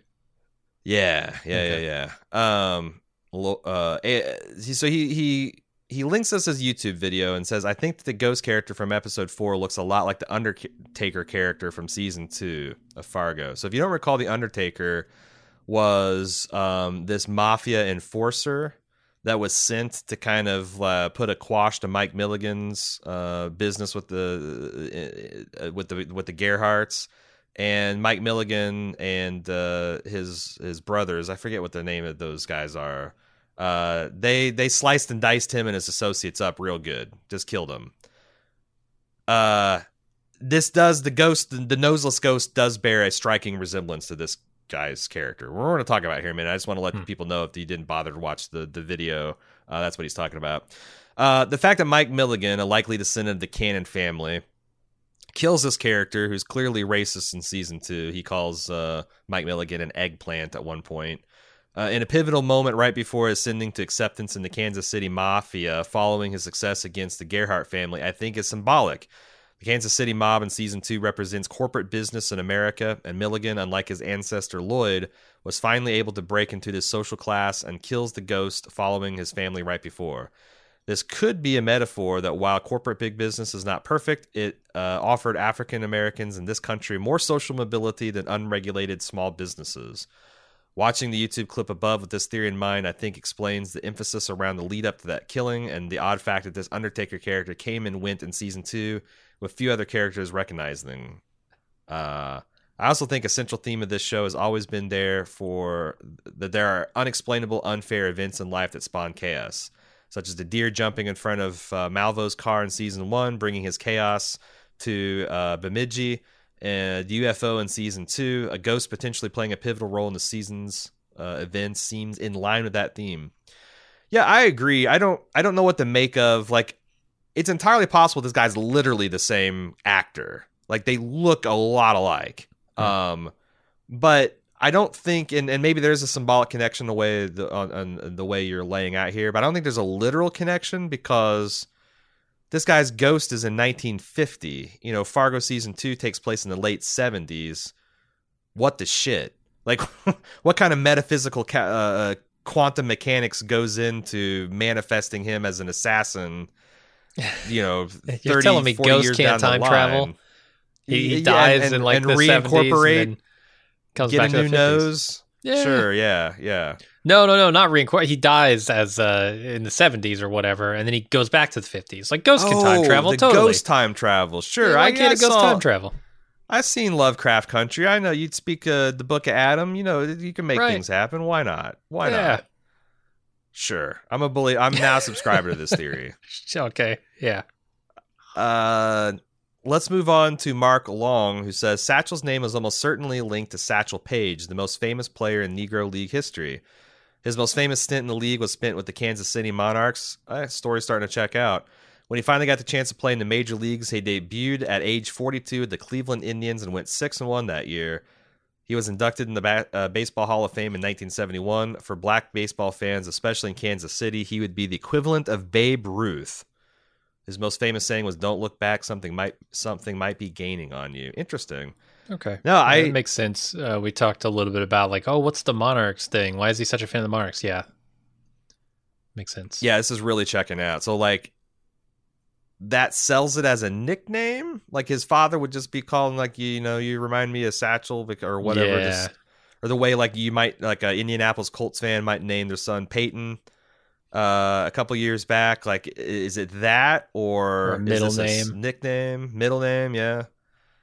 But, yeah, I appreciate that background information. That makes a lot of sense. As the caller pointed out, or the emailer pointed out last week, they've been listening to Kansas City Monarch games during the season. So this is all starting to feel real good.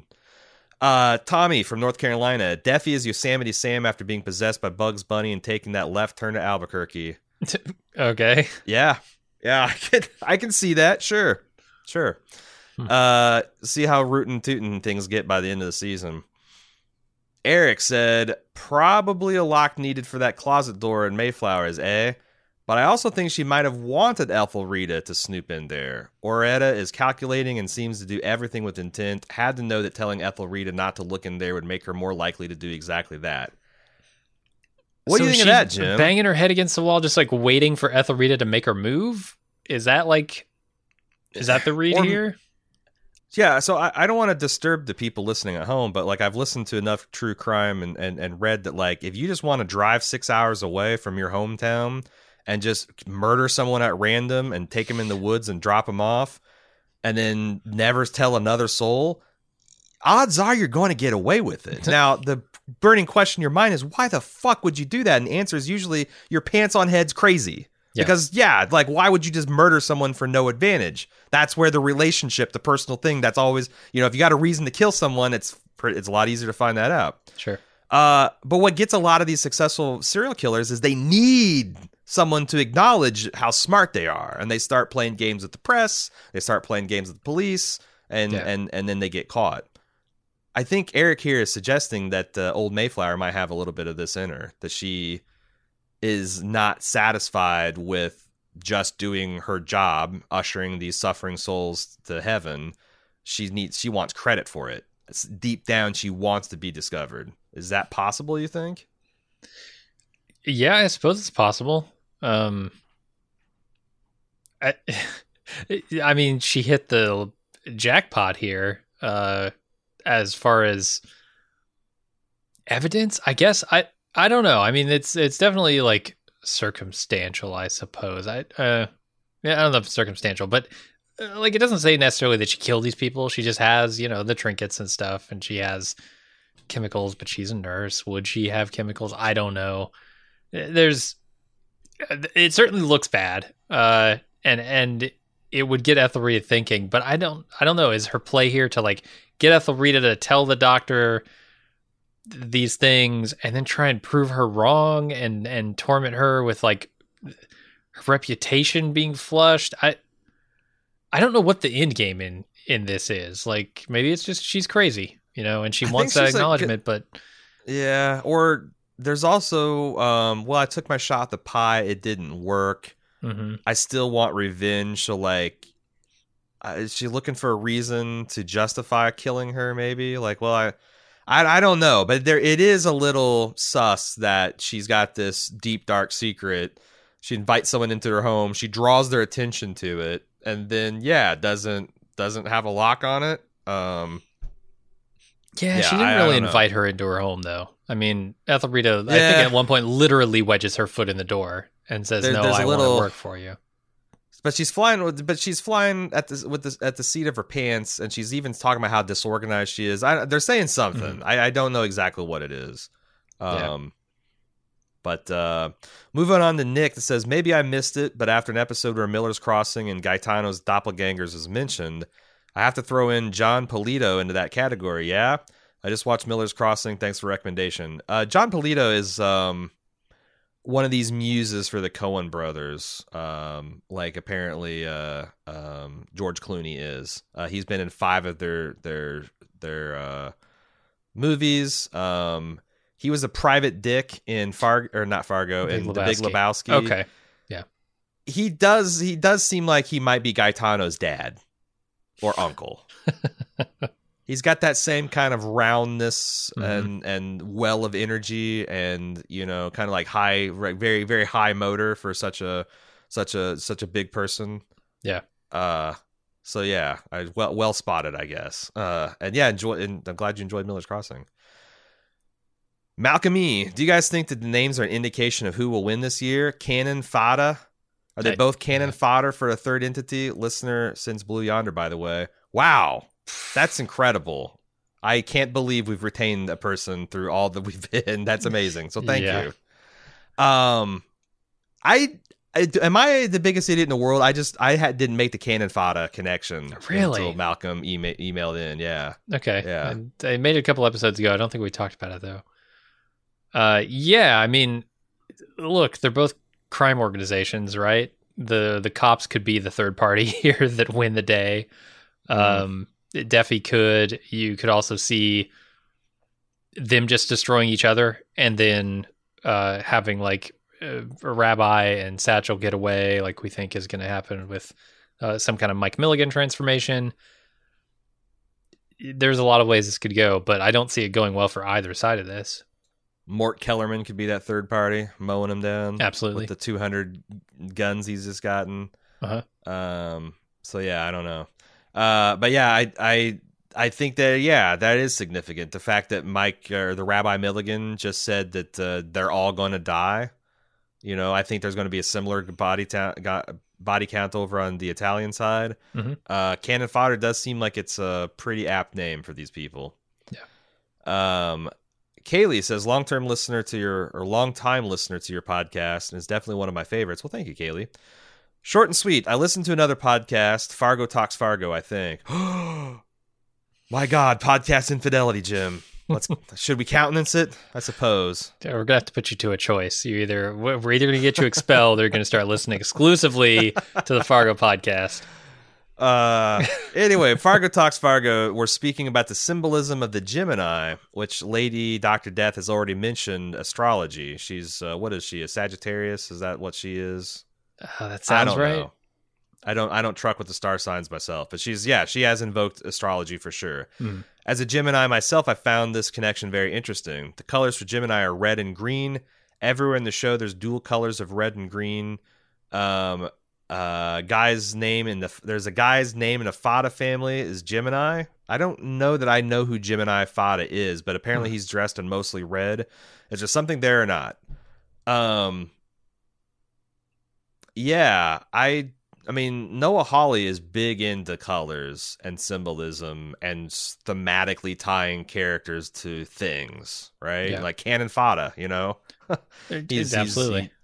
He definitely leans into that stuff. So, like, to the fact now, I did some research on what Gemini, like, means, star signs, and, like, there's a lot of different stuff, but the thing that kept on coming up the most was dual nature.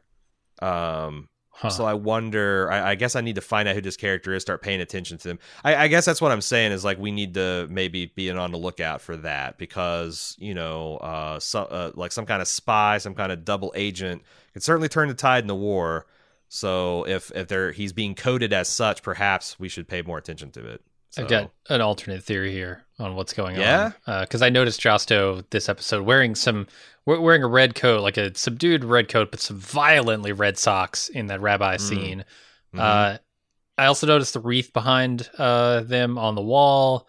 I noticed that it's December. I noticed that it's Christmas time. This could just be stylistically, you know, they want to evoke Christmas in everything they're doing, hence the red and green. You're playing the Saint Nick card, eh? Yeah, you got to. It's December. That's true. He does have a point.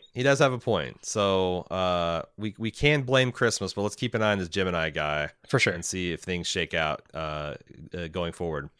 Dave McBee. I love that the show is back, and I've gone back and rewatched season 1, and I'm now into season 2. You mentioned a number of times that a UFO was too outrageous of a deus ex machina. Of course, it was one, but they did lay the groundwork for the UFOs in the very first scene of season 1 and spread sprinkles throughout the season. It's not enough to warrant the involvement of a UFO in a shootout, but looking back, it isn't out as left field as you may remember. Anyway, keep up the good work, guys. Even though we get episodes late here in Australia, I can't wait for it to drop each week. Well, I appreciate that. And as far as UFO, it's like, I did record 20-some hours of my thoughts on season 2 when it was happening, and like I don't want to gainsay old Aaron because I mean I had my emotional reaction, and you're not wrong. It wasn't like it came out of left field. It's more of like, you know, did it justify the warrant of the involvement? And honestly, we are outliers in this opinion. I'm not trying to convince people to feel a way about a thing. I'm just telling you how I felt about it. Because honestly, season 2.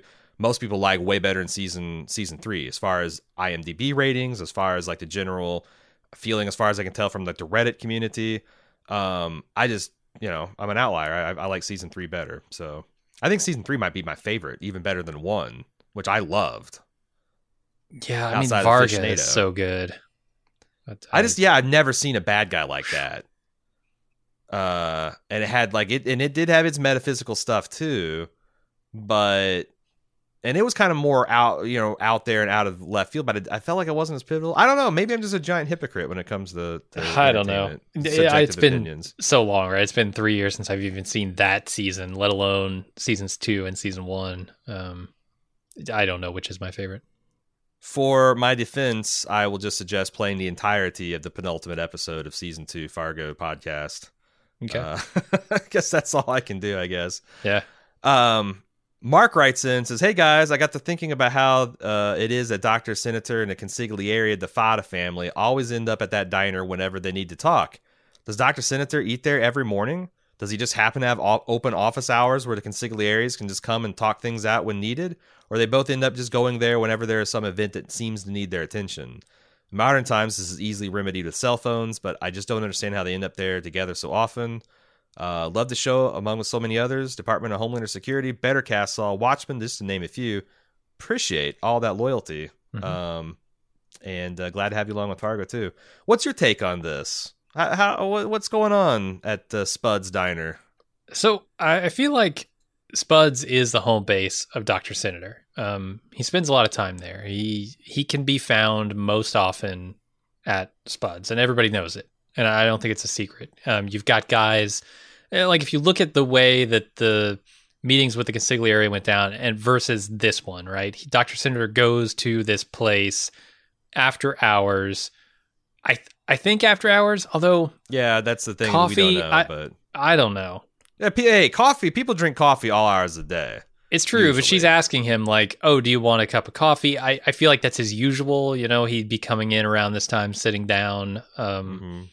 The last time the guys were there, right? He had his whole crew there, kind of watching the windows and watching the doors. This time he's there alone. I don't know if he got called in. It's tough to say. I don't know that we have enough info. And I feel like this is one of the Cannon's fronts. Like they own this place in the same way that like they own the funeral parlor, or like the Italians own Joplin's sundry store. Yeah. And the way Cannon owns whatever that backroom numbers deal is, like that's this like, yeah, you're right. This is Dr. Senator's kind of, you know, this is like Stringer Bell hanging out at the mortuary in season 2 and 3 of The Wire. Like this is just his base of operations. But yeah. I think all those other explanations you give are satisfying too. Like maybe now that they got exchanged sons, it's not a bad idea for the consiglieres to meet, get a working relationship. You know, establish that back channel of communication in times of peace. Maybe, I mean, they don't have cell phones, but they do have fucking POTS lines, plain old telephone lines, you know, just, hey, we got some shit to talk about. The dirty birds are flying, meet at Spud's. And then they just meet there the next day or, whenever. Like, yeah, I don't think it's mysterious, but I like your idea that this is just Doc's office, man. It feels like that's right. But I don't know. He's not at home, and if he's not meeting with Loy, he's just down at Spud's keeping an eye on things. Yeah. Making sure the town's running right. Seeing the people coming in needing help or whatever. That's what he's there for. Gary from Minneapolis has a final email. Says, something has not been rubbing me the right way with Chris Rock's character Loy. I've seen a similar sentiment on the Fargo subreddit and heard it in your podcast, but it's always nebulous. I think one of you said that they aren't buying the character. At first, I thought it was just difficult for Chris Rock to take his distinctive voice seriously in a dramatic role. Every time he revs up and starts yelling, it's the same voice that delivered the Toss Salad Man bit to me, and it kind of breaks immersion. Yeah. Definitely. Yeah, I definitely hear that too. A few episodes in, and the feeling has passed, but I think what's bothering me most is that Loy is not consistent within the Fargo universe. Fargo, it's built on flamboyant and extremely flawed characters. Those that are level-headed and competent are surrounded by cartoon characters holding them down. Ma Gerhardt is a great example of this, as are the previous cop protagonists. Loy is super competent, expressing keen insight and analysis in the situations. He knows that the stick-up isn't the Italians. He has the idea for credit cards and their effect on consumer spending. His rapid deconstruction of the OCD cop seems like it should have brought in some consequences from the racist 50s cops, but it didn't. I don't think the character has been wrong about anything thus far. The closest thing to a cartoon character on this side is the henchman that looks like Lamont from Sanford and Sons. Leon, I think is who he's talking about. But the balance still seems quite off. I wouldn't call Loy a Mary Sue, as this episode shows he can be brutal, threatening to paint a couple's kitchen with their blood and threatening their daughter. I also wouldn't say he fits the magical Negro trope, since he's definitely his own character and isn't steeped in some kind of shitty stereotypes. I just find he's simply too competent and held back only by society's racism. He even faces down an angry black mama, even her mama, a very powerful trope in our media, It just doesn't make for a very compelling character in the universe. Am I off base here, or does he have shortcomings that I haven't seen? Further, and maybe this is suited for more the three right turns conversation, but does the use of super competent characters from disadvantaged groups help or harm in the greater social context? The closest trope I can think of here is the tough chick trope from action movies. I understand the instinct is to use these characters as an answer to historical stereotypes, but on the other hand, it takes flaws to make a believable human character. One goes so far as to say that Loy's analytical superpowers are dehumanizing, but it seems to stand in the way of putting people of disadvantaged groups on the same plane as everyone else. Does the Canon Gang need more goofballs to fit into the Fargo universe? I think is maybe the question Gary's asking, and also is there some anti-racism, or what's going on here? What do you got to read on it, Jim? I mean, if Leon's the goofiest guy you have to offer up as a crew, yeah, you probably could use a little more goofiness on that side. I think, I don't know, as far as like the questions about the tough Terminator style female protagonists, I think like heroes are good to have, and I don't know that they always need to be flawed. Like having a good example, they don't always need to be super realistic, and I think like, look, there's nothing realistic about some of these characters in Fargo, right? A lot of them are nuanced, a lot of them are flawed and intricately written, but not all of them, and I think that's fine. Like I don't know that it's a problem. Yeah, I think that there's a lot of ways you can look at this. I think it was on, I can't remember what podcast. It might have been Dan Harmon's Whiting Wong's podcast, but there's someone on there talking about like the different phases that minority groups have when they are integrated into like popular culture. Like you've got, and I'm paraphrasing here, but you got like the appropriative phase where it's like, we like the way black people sing and dance, but we're not comfortable having black folks around the white people. So let's hire a white man that can sing and dance like a black man and just paint him up black. And there you go. Then you have like stereotypical where it's like, you know what? Let's cut out the middleman. We're comfortable having the black men sing and dance for us now. Mm-hmm. Then you have tokenized where it's like, this stereotypes, like the more we get to know black people, they don't fit in these narrow categories. And we're trying to be kind of like woke and progressive. So let's just, instead of having a white person, let's take that character and just make him black. Nothing else about them. It's just, they're just the same, like they're a white character except for the black. Okay. They're tokens.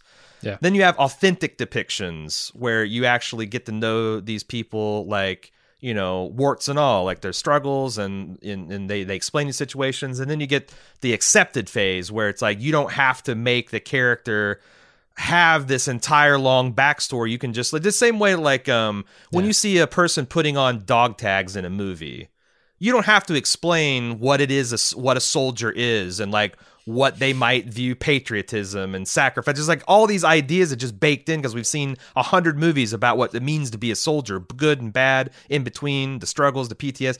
Like you can start to do that once black characters get to this level. You don't have to have a whole fucking movie about why they are the way they are. It's like they can just have a single thing where they put on a ring and that ring means something, or, like, and I think that like Fargo's in an area where there's two things. There's some of that where it's like we're still not at the fully accepted thing. So like a black gangster in 1950s, well, you're saying something, right?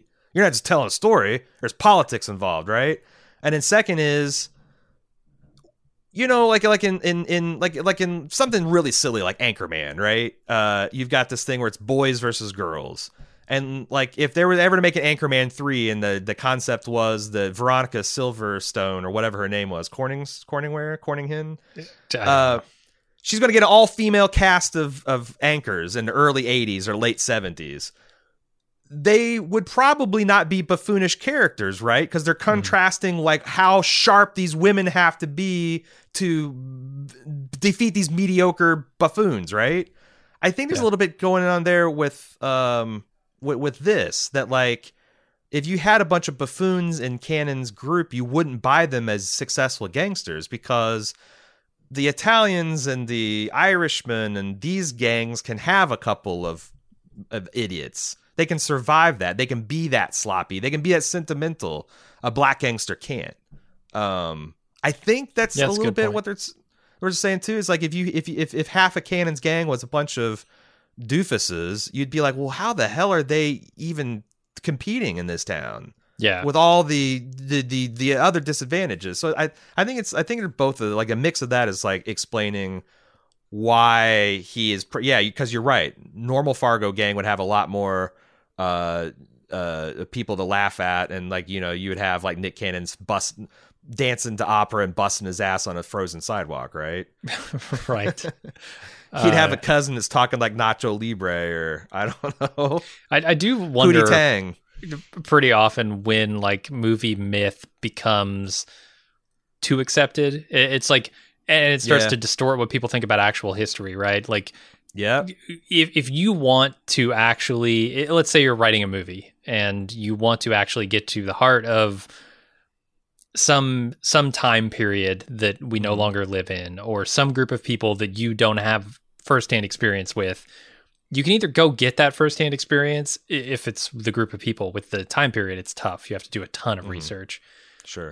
Or you can lean on the movie myth that's been created, right? And that can feed back in to itself and create some distorted view that the population at large has about a time period or a group of people. It seems really difficult to get out of that trap. And I think like movie myth creation is culturally fascinating, and maybe detrimental. I don't know. I don't know where to weigh that out. It is weird. No, because like you got Errol Flynn's Robin Hood, where like they're all wearing green tights, and then like you've got Kevin Costner's. You got Kevin Costner's, and they're like, okay, well, let's take Errol Flynn, but let's make it look cooler. Mm-hmm. It's the same essential character. And then you got Russell Crowe coming around. It's like, well, actually, if these people were real characters and they're living in like the 10th century AD, they'd look a lot more like Rome, and like that now it's like doesn't look or even act like Errol Flynn at all. And now that's informing the next view that you'll have of Robin Hood. Exactly. Yeah. And the next writer who will have that view because of the movies they saw and incorporate that into the next generation's views. It's this weird perpetuating thing. And because it's also like it's impossible to not see the parallels between this season of Fargo and like American Gangster. This thing is insanely informed by Denzel Washington's head of that family. Sure. And I think that like you're exactly right. That's like where things become so accepted that you use them as shorthand for so long that then it becomes it takes on this entirely other meaning. Yeah. Like Soldier's a good example. Like an audience watching Soldiers today would feel very differently about an audience in the 50s watching Soldiers, which is differently entirely how we felt in the 70s and 80s watching things about Soldiers. So it's like you've got all this stuff that goes into a stew, and as you said, the myth making. So, but I think all of that is I think coming together and striking your as like, well, it either as feels unrealistic or it doesn't fit quite into the Fargo universe. But the other thing is like the Fargo universe has always been flexible enough to take on the full gamut of Coen Brothers films, and Coen Brothers films also have that like purely serious criminal. They do, yeah. It's like if you go back to like the duel between Anton Sugar and Josh Brolin and No Country for Old Men, like those are very smart. They're not making mistakes. They're just skillfully going about their things until one of them, commits an unforced error or whatever, or a forced error. It's not all like wall to wall buffoons, right? No, that's the thing that always amazes me about the Coen catalog is the breadth of it. It's just like, yeah, they'll do ridiculous, silly things, but they'll also do extremely tightly plotted murder mysteries and thrillers and surrealist stuff. And it's just, they have written so many different kinds of films that it's hard to pin them down and say, this is what Coen's is, which I think that's a advantage that Fargo has, you know, not just It's a taking great from advantage. the Fargo film, it's taking from all of it, and it allows them to tell really any kind of story they want to tell. Yeah, with the help of having this cultural shorthand to fully explain it. Yeah, I think it's great too. It's a really flexible universe. And I do agree that And- Fargo itself, the TV show, has developed a style. You know, there are things that are definitively Fargo, the TV show now, and that's probably where you're feeling that dissonance there. Yeah, yeah, for sure. But yeah, it just like if you open imagine it trying up- to judge. Imagine trying to judge the Coen films from the first 3 ones they made. You know, like you only got 3. Blood Simple is so Yeah, it's radically different from The Big Lebowski, right? Right. And I don't know the exact 3, but like Blood Simple, The Big Lebowski, or like Blood Simple, Raising Arizona, and Hudsucker Proxy. Yeah, Like that's a lot of different tone and skill level and filmmaking and cinematography.